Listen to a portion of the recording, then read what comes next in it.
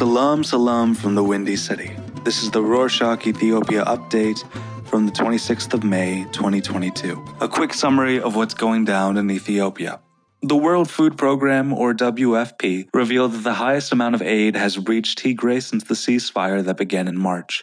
Last week, 15,000 tons of food and other supplies reached the Tigray region. The WFP Ethiopia Bureau Director, Adrian van der Nap, said that 30,000 tons of food will reach Tigray in 2 weeks and that they will have delivered 100,000 tons by the end of June. However, not all is good news. Donors are getting shorthanded because there are conflicts and droughts in other regions. The WFP said it hasn't got the money to help the whole country, partly because of the war in Ukraine, and that it will be $500 million short. The government released a statement on Friday the 20th saying that it is taking measures against an armed rebel group that calls itself the Oromo Liberation Army, a group deemed a terrorist organization by the House of People Representatives. The press release also revealed that the government is taking measures against another organization also considered as a terrorist group, Al-Shabaab, in the Oromia and Somali regions. In Amhara, groups involved in crimes such as gun running, robbery, homicide, among others, have been detained. On Tuesday the 17th, Deputy Prime Minister and Minister of Foreign Affairs, Demeke Mekonnen, said that the neighbor Sudan has invaded Ethiopia's lands just across the border. While the Ethiopian government was busy with the war in the north and other internal affairs, Sudan invaded the disputed border between Ethiopia and Sudan. The minister said that Ethiopia is willing to enter into peaceful negotiations, but also urged the international community to denounce Sudan's invasion. On that note about conflicts in bordering areas, there was another one at the border between the Oromia and Sidama regional states.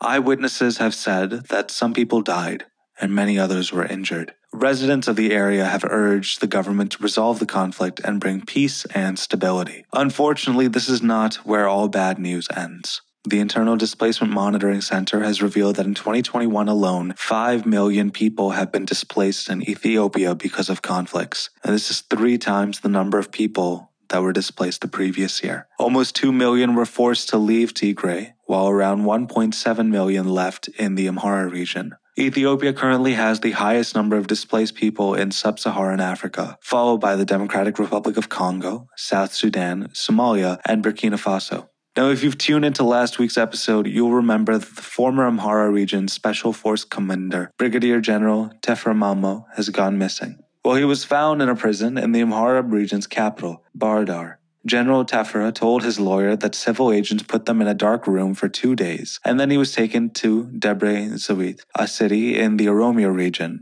and then flown to Bahir Dar by helicopter. General Tefra was brought to the Supreme Court of the Amhara region and was charged with attempting outrage against the Constitution. The Dir Dawa City Administration Health Bureau said on Thursday the 19th that the weather is hotter than usual. The Bureau urged elderlies and people with chronic illnesses such as diabetes, high blood pressure, and heart diseases to be careful. The Bureau also urged all residents to exercise in the shade, open doors and windows, drink more water, and avoid alcoholic drinks. Speaking of the weather, the Ethiopian Meteorology Institute has predicted the next week it will start raining lightly because at the start of winter. It's expected to rain in the western and southwestern areas of the country especially. The institute also asked the people in western Ethiopia, where the dams are located, to be extra careful, since there might be heavy rains in that area, which might cause floods.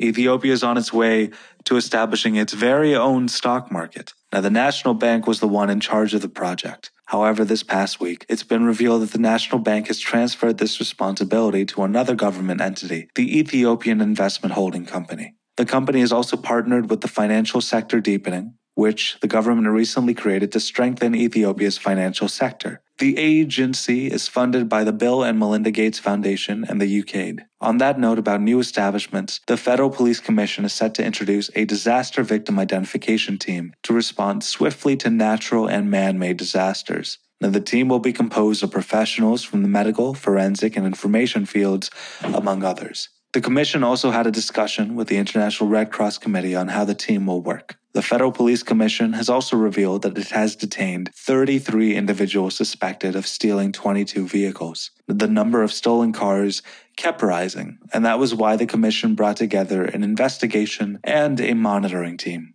The team found the suspects as well as the cars after an operation that took months. The team found out that the hijackers stole the cars in Addis and drove off to Hawassa, the capital city of the Sidama region, almost 300 kilometers away from Addis. The police commission has urged car owners in Addis to be careful. Now, the monkeypox outbreak is currently a concern in some European countries and the US. Now, the Ethiopian Public Health Institute said that the disease is a risk to Ethiopia as well. The Institute's Information Center, Zowedu Asefa, said that Ethiopia is monitoring entry points and that it is on the lookout for anyone with monkeypox and has started awareness campaigns.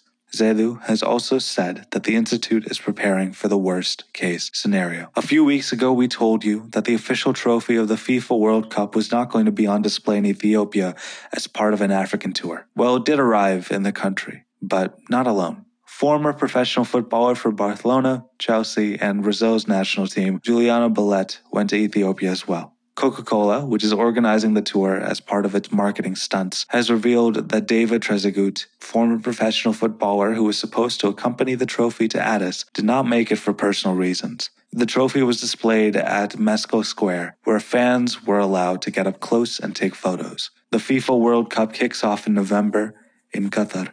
Now, the 8th annual Goma Award was held last week on Friday the 20th. The award recognizes the best Ethiopian TV shows and movies. Now, radio host turned actor Berhane Degafi took home the award for Best Actor in a TV show for his role in the drama Eger Esat. Sayat Demisi won Best Actress in a TV show for her role Eregine, which was also voted Best TV Show. Still, she did not attend the ceremony and did not accept the award.